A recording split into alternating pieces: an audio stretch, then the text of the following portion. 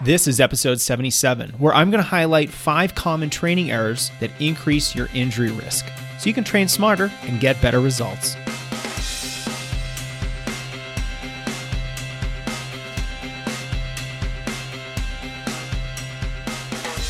Hey everyone, welcome back to the Strength Running Podcast. I'm your host, Jason Fitzgerald, and it's usually my job on this show to interview high-level runners, coaches, authors, nutritionists, scientists, and other experts to help you improve your running. But today you're only going to hear from me. I want to share with you a few of the most common training errors that I've seen runners make since I started coaching back in 2010. And I think this is going to be interesting because I have this really interesting, different job than many other coaches out there. I coach virtually and have a really big running blog. So I get to talk with a lot of runners every single day. And rather than working with a small group of, say, 10 to 20 runners, I can work with hundreds of runners and have direct conversations with even more. And so this lets me speak at scale with tens of thousands of runners every year and see how they're training, what they're thinking about, how they're setting goals, what goals they make, why they make the training decisions that they do, and what motivates them. And for an amateur psychologist like me, I love this. This is like walking through a marathon expo and talking to 50 runners every day about what they're doing.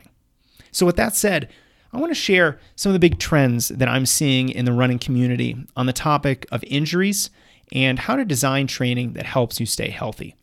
And let's start with a little pop quiz. Do you know why most runners get injured?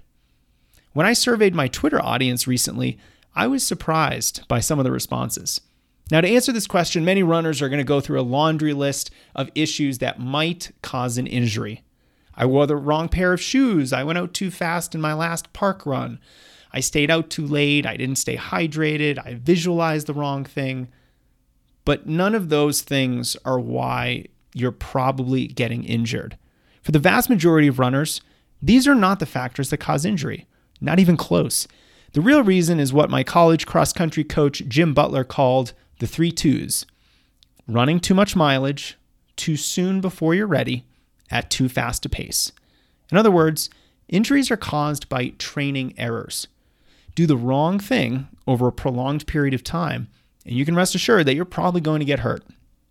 So here's a great example from outside the running world. Recently, I interviewed Stacy Artisan in our monthly interview series for Team Strength Running about weightlifting.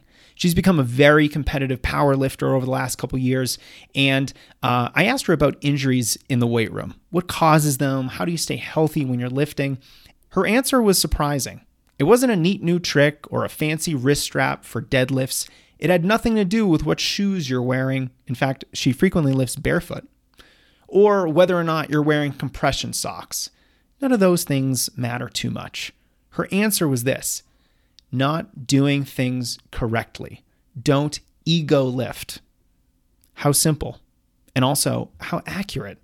In the sport of weightlifting, just like in running, injuries are caused by doing things you're not prepared to do. And I want to provide a little bit more detail on and examples of these training errors. So let's dive into the top 5 mistakes we make as runners. Training error number 1 is when your weekly mileage is skyrocketing. Most runners, I think, understand intellectually that you shouldn't increase your mileage too quickly. If you do that, you're going to introduce a lot of stress, and your body simply can't keep up if you're adding miles too quickly. You're a human, not a machine, after all.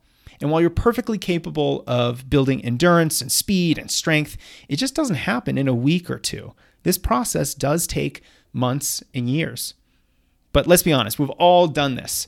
You know, the race we have on the schedule is fast approaching and oops, we're not quite prepared yet. So we jack up our long run and hope for the best. But this almost always leads to this vicious cycle of never-ending injuries, missed races, and a lot of disappointment. It's inevitable. Because after all, rush training is risky training.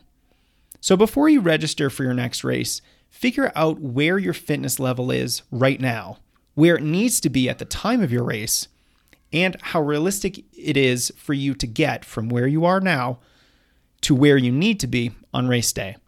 because then you can plan your training much more effectively. All right, training error number 2, you're running too fast. I see this one almost every day.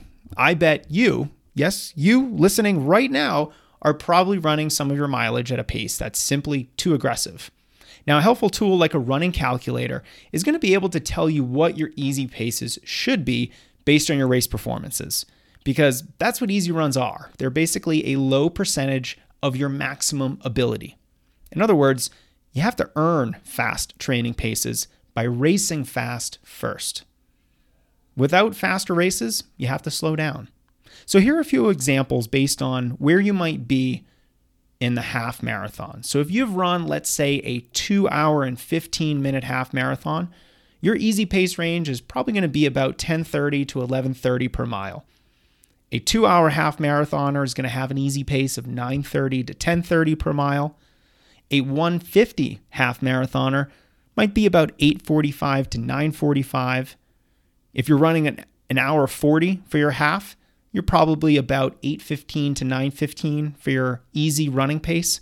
And then if you're running an hour and a half or 90 minutes for your half marathon, your easy pace range is likely about 7:30 to 8:30 per mile. Now, you might be asking why this range is fairly wide. That's because sometimes you feel tired or sore, and it's okay to run on the slow end of this range. Faster is not necessarily better.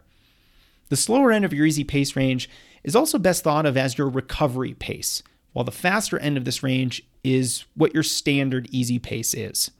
And when in doubt, just run a little bit slower. You're not going to lose any fitness, but you will dramatically reduce your injury risk.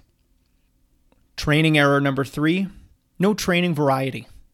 Now, when we think about injuries, we have to really categorize them as repetitive stress injuries. That's what they technically are.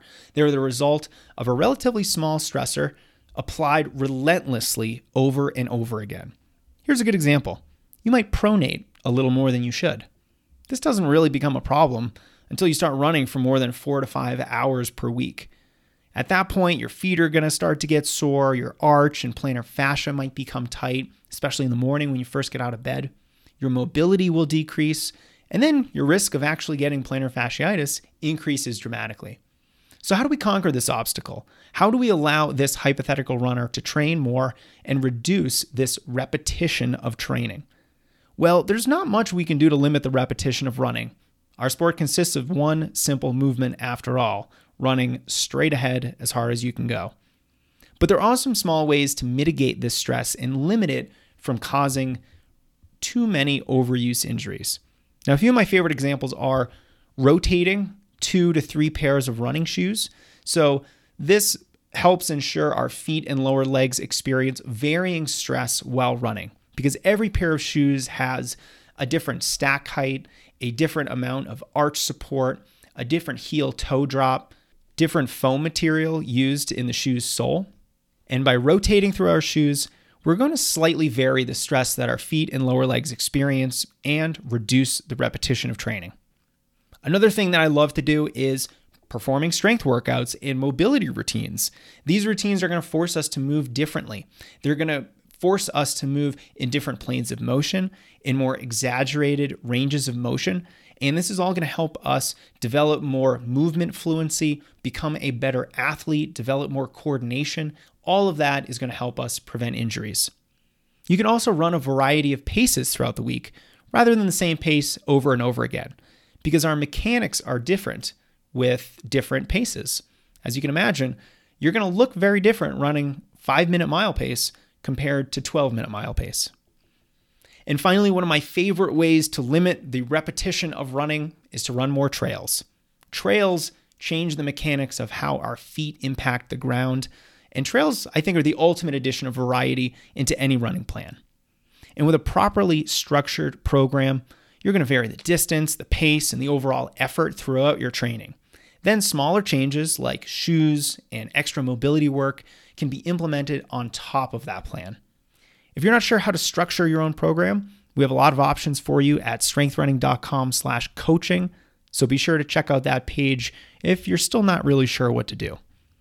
All right, let's move on to training error number 4. But I want it now. We're all a little impatient, are we? And impatience can be a virtue. It can light a fire under your ass and drive you to succeed and push you to be better, but it can also push you to run too much, too soon, too fast. Since running is a long-term sport that requires a long-term outlook, you have to be patient. Let me introduce you to the mindset of one of the best college coaches ever, University of Colorado at Boulder cross-country coach Mark Wetmore.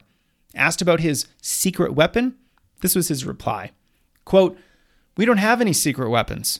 The cornerstone of our program is the long-term, patient development of the aerobic metabolism." End quote. Coach Wetmore knows that distance runners get faster when they harness higher and higher levels of endurance. But it takes time to build endurance. And with a patient approach to training, you won't rush your training to get ready for an upcoming race. This mindset is so valuable. Just imagine all the scenarios where this principle will save you from injuries. Take a listen to some of the goals that runners have told me recently. "I'd like to race a marathon in 10 weeks, but my current long run is only 6 miles. My running club was doing 10 by 400 meters, so I thought I could too. My half marathon PR is 2 hours and 15 minutes, but I'd like to train for a sub-4 marathon. I've been struggling with running consistency, but I promised my friends I'd do this Ragnar relay." And the list could go on. Instead of making these types of poor training decisions, having more patience will give you the perspective needed to slow down and actually do less. One of my favorite maxims is, when in doubt, sit it out. You'll be a healthier and ultimately faster runner when you exercise the discipline to live to run another day. Now, I'm definitely biased, but a helpful way to accomplish this is by hiring a running coach. A good coach is going to be able to provide that perspective and guide you in the most productive direction for you. Okay, our final training error, not doing any strength training. Because weak runners are usually injured runners, and a foundation of strength makes running a lot easier, this is an important one. Just consider the benefits of adding strength workouts to your training. You're more resilient to training errors, so even if you do make a mistake like we've been talking about, you might not get hurt. Strength training is like an insurance policy, just in case. Stronger leg muscles are also able to better withstand the impact forces that travel up your legs from running downhill or on hard surfaces like concrete. And also, your capacity for a higher workload is increased, making mileage and intensity increases far more manageable. In other words, strength training improves your training capacity, and more training is the best way to improve. Strength training is so important that I don't even consider it cross-training. I don't like to call it cross-training. It's simply part of your training as a runner. And if I were to design the ideal strength program for distance runners, it would include several pieces. Number one, runner-specific core routines, because a singular focus on abs is just not enough. Body weight strength routines that focus on the hips and glutes, two muscles that are critical not only for preventing injuries, but also for performance. These are the muscles that power your stride. And finally, 2 formal weightlifting workouts per week in the gym, focusing on strength and power. This approach aids recovery, it improves strength, develops power, increases speed, and prevents injuries. There's not much better than that for distance runners.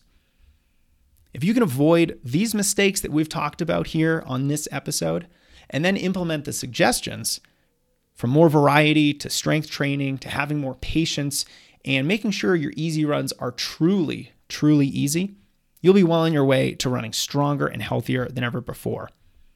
And if you can string together a full 1 to 2 years of consistent training, you'll absolutely smash your current personal bests. Now, I understand that I don't have all the answers. I think it's best to hear from a variety of experts in the running industry on how best to prevent injuries. That's why I invited an orthopedist on the show to talk about injury prevention for kids, where I spoke with another coach about keeping bigger runners healthy. And it's why learning from elite runners can be so valuable. I mean, these are the runners who are putting in 100 or 120 miles per week. They're the ones running the longest, fastest, grueling workouts and suffering through some of the most challenging ultra marathons on the planet. The insights from the world's best can help steer us in the right direction and focus our energy on what actually works. That's why last year I interviewed 9 elite athletes on their favorite injury prevention strategies, and I put it all together for you, and you can download the whole thing for free. I call it the Little Black Book of Prevention and Recovery, and you can get it at strengthrunning.com/elites. It includes advice from rock stars like Olympian Dathan Ritzenhein, who previously held the American 5K record, multiple Leadville Trail 100 winner Ian Sharman, world's toughest mudder champ Amelia Boone, David Roche, who is a Nike-sponsored trail runner, Kelly O'Mara, she's a professional triathlete, Joseph Gray and Andy Wacker, these are 2 of the best mountain runners in the country. There's Devin Yanko, another premier ultramarathon runner who's won the Leadville 100. And then there's Max King, who's qualified for the Olympic trials in everything from the 3,000-meter steeplechase to the marathon. He's won U.S. titles in ultramarathon distances.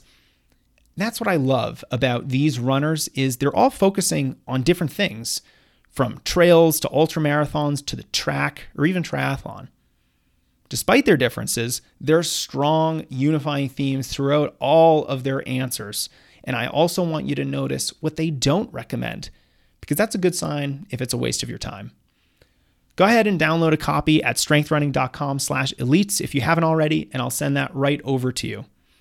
And finally, I want to thank all of you for listening, for rating this show and reviewing it on Apple Music, and for all of your emails telling me how you've put some of these principles into action in your training and are experiencing great results. I'm so glad this podcast is actively helping you improve, and I can't wait for the next 77 episodes. Until next time, everyone, run strong.